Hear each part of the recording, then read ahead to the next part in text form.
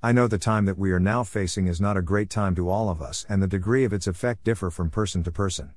This is the time that has led to loss of health, lives of loved ones, jobs, business, and shelter, even shrinking of income. I don't know how has COVID-19 affected your life and what impact it has had on your emotions.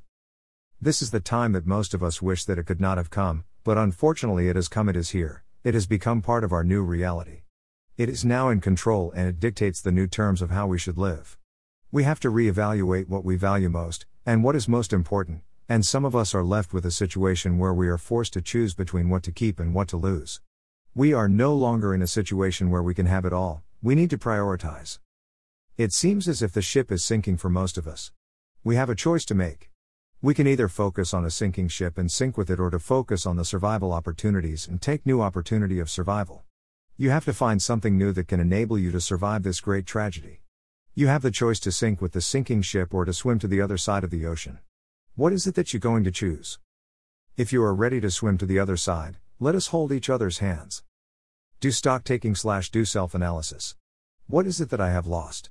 What is it that I do still have? Look at the unutilized skills that you have been looking for opportunities to use because of fear, lack of self-confidence, or too much comfort. The skill lied dormant for years and years.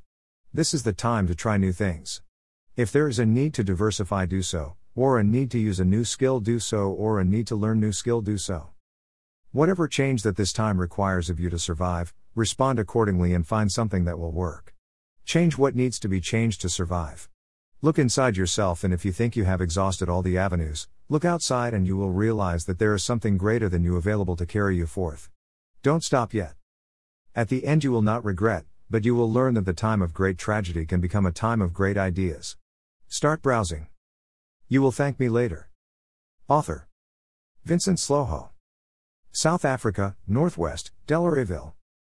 Certified Life and Business Coach.